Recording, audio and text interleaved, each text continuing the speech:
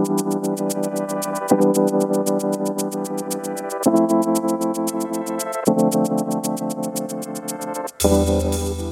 to the Factal Forecast, a look at the week's biggest stories and what they mean from the editors at Factal. I'm Jimmy Levis. Today is June 8th, and in this week's forecast, we've got a discussion on the Ukraine dam situation, a look at a Swiss bank takeover, a meeting on Sweden's bid to join NATO, the US and Guatemala addressing irregular migration, and an important deadline in Ecuador's presidential election. You can also read about these stories and more in our weekly newsletter, which you can find a link to in the show notes. Up first, we've got an update on the situation in Ukraine. For more on that, I've got the lead for our Europe desk, Alex Moore. Hi, Alex. Hello, Jimmy. You know, it was just a couple of weeks ago we had you on the podcast, and it looked like the big thing on the horizon was a possible Ukrainian counteroffensive. But then things took an unexpected turn early Tuesday in Ukraine. Can you catch us up to speed on things there? Yeah, of course. And I'll try to be as concise as possible. There's a lot to go over. But early Tuesday morning, Ukraine time, the Novokakhovka Dam, which is a very massive dam that spans the Dnipro River in the city of Novokakhovka in Kherson Oblast, was breached. Again, this is a very massive dam. It's more than 3 kilometers long, and the reservoir it holds is the size of the Great Salt Lake. So a significant structure, and it was fully breached early Tuesday morning, which unfortunately prompted widespread flooding downstream, just a true humanitarian, ecological disaster, economic disaster. So that has sort of overshadowed the commencing of Ukraine's counteroffensive over the last couple of days. Well, I guess the big question is what happened to the dam? We all saw reports that claiming Russia blew it up, but did that happen? Did it just fall down? What do we know? Yeah, that's the big question right now, of course. The two sides blame one another. The Ukrainians, again, to be very clear, the dam is occupied and controlled by Russia. Russia has occupied the dam since the literal second hour of the invasion of last February.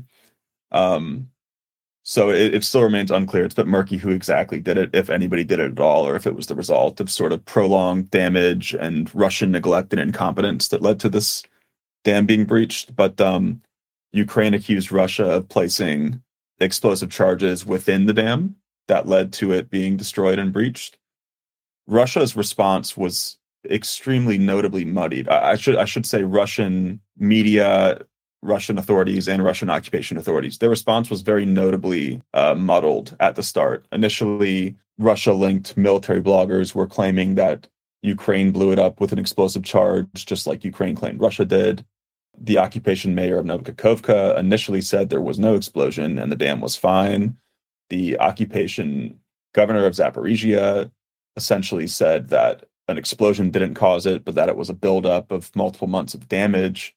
And then eventually the Kremlin called it Ukrainian sabotage, while Russian state media reported it was due to a rocket strike, which Russia's UN ambassador further echoed. So regarding sort of sustained damage to the dam, we have seen the dam damaged on a couple of occasions. Most notably, Russia detonated the bridge aspect above the dam when it retreated from the right bank of Kherson to the left bank last November. Ukraine also launched a HIMARS strike on one of the floodgates to sort of gauge how they could control controlled flooding through the dam, which they claimed they were able to do. And it should also be worth noting that the reservoir reached record high levels in the days prior to the dam's collapse. So the reservoir levels were so high, in fact, that it was cresting over the dam. So a lot of data points to throw out there regarding what could have possibly happened to the dam. And obviously a lot of impacts, but the U.S. intelligence community has reportedly concluded that Russia is responsible for it. And as of recording this, they have yet to declassify that intelligence, which they were reportedly going to do. But the answer to your question is that we don't exactly know at this moment, but there are a few interesting data points. Well, considering all that's going on, what do you think folks should be watching for next? A few things, very, very widespread impacts, obviously. First thing worth discussing is the Zaporizhia nuclear plant, which is also occupied by Russia, to be clear. Relies upon the reservoir for its cooling water for its nuclear reactors. So the IAEA has been very proactive in updating us on the situation there. They are now saying that in as little as 2 days from when we record this, which is Friday, Saturday of this week, the reservoir could drain below levels to supply the cooling pumps at the nuclear plant, which would obviously be a bad thing. Even though the reactors aren't functioning at the moment, they still need to rely on cooling water in order to prevent meltdowns and properly dispose of spent nuclear fuel. So they are coming up with a variety of ways to make sure that they have water supply for that. That is a big concern, obviously. They're going to be widespread, and this is going to take years to truly manifest, but widespread impacts on Ukraine's agricultural sector. Kherson and Zaporizhia is sort of the most fertile area for agriculture in Ukraine in the south. Obviously, Ukraine, we've talked about this multiple times on here, is a massive exporter of grain that's crucial for global supplies. So the agricultural sector is going to feel impacts. Crimea is reliant upon a canal that runs through the dam for its fresh water supply. And this was a big objective. I mentioned that within 2 hours of the invasion last February, they occupied this dam for a reason. Crimea was facing an acute water crisis for 8 years after Russia annexed it because Ukraine blocked the water supply through the dam. So Crimea is essentially going back to the status quo 2014 to 2022 from a water standpoint. So that's another thing to watch.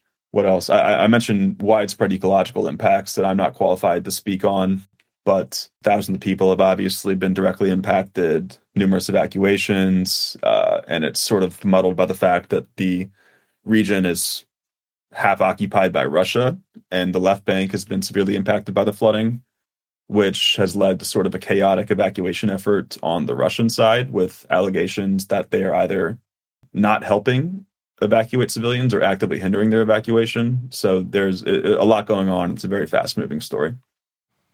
How does this all affect the war itself?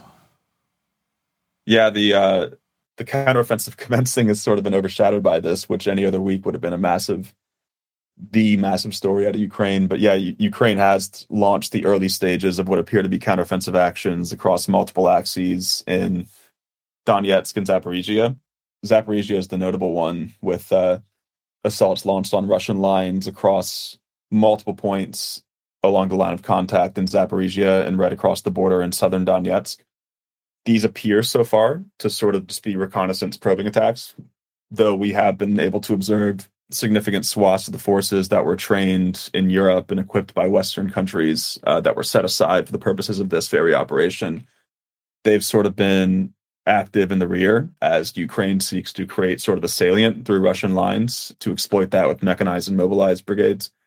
So we're continuing to keep an eye on that in Zaporizhia and Donetsk. But what this does from a war standpoint and sort of the rationale, if it were to be Russia deliberately doing this, as opposed to just their incompetence leading to it collapsing, the rationale would be that this essentially negates any possibility, and the possibilities were already very slim of Ukraine trying this, but you can just throw it all out the door now. That Ukraine's going to attempt a crossing of the Dnieper River to the left bank of Kherson, this essentially just completely negates that possibility. So Russia, which did build out defensive lines that were layered on the left bank of Kherson, some of those have now been wiped out by the flooding.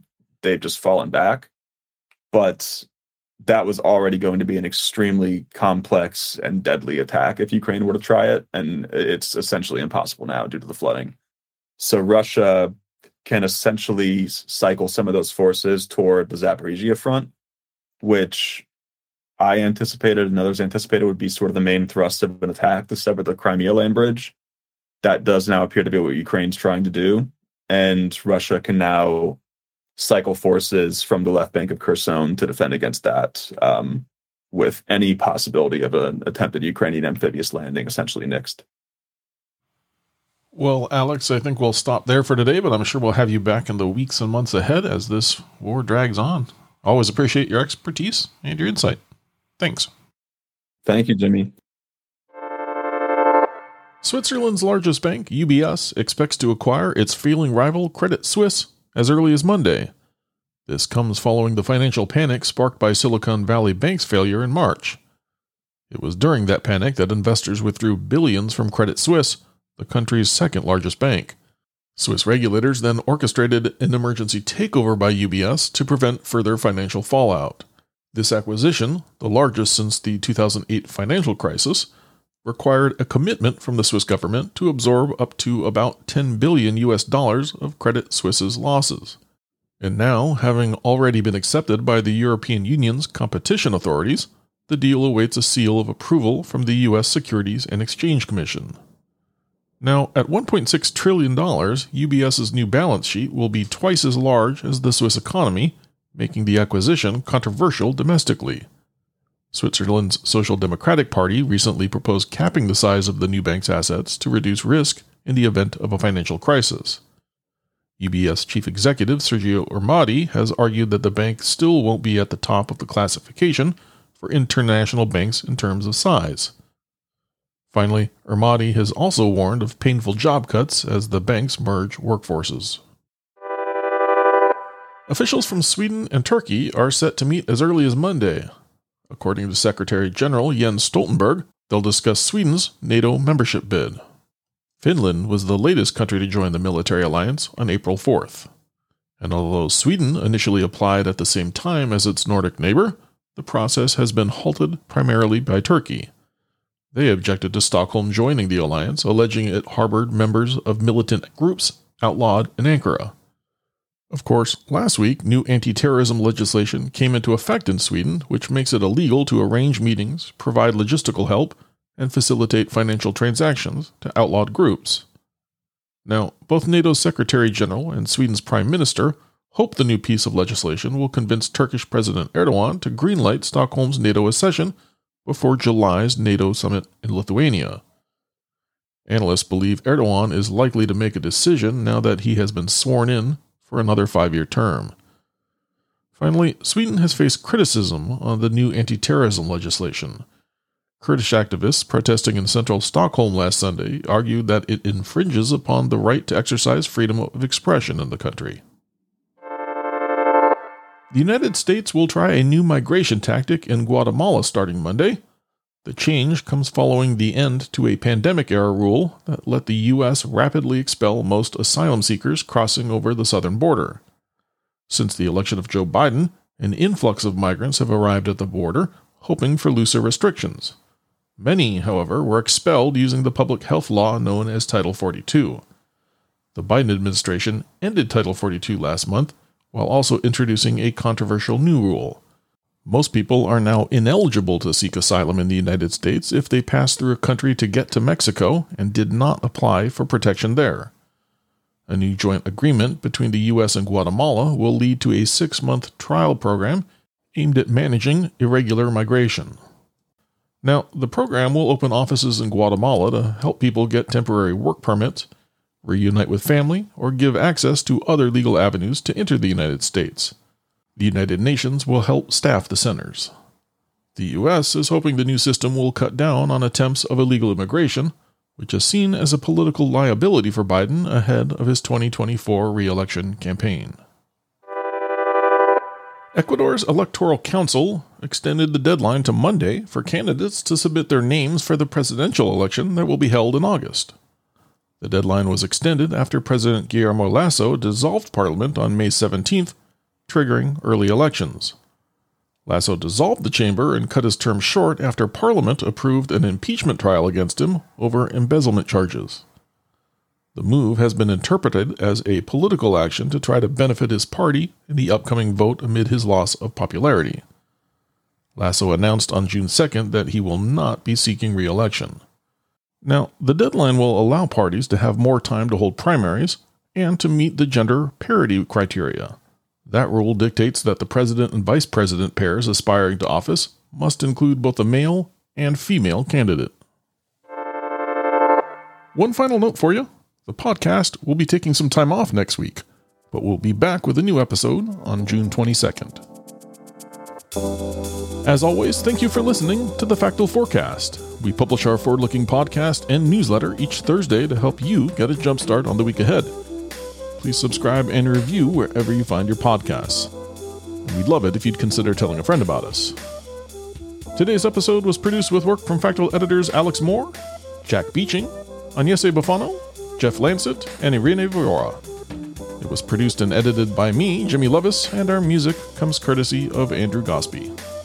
Until next time, if you have any feedback, suggestions, or events we missed, drop us a note by emailing hello@factual.com.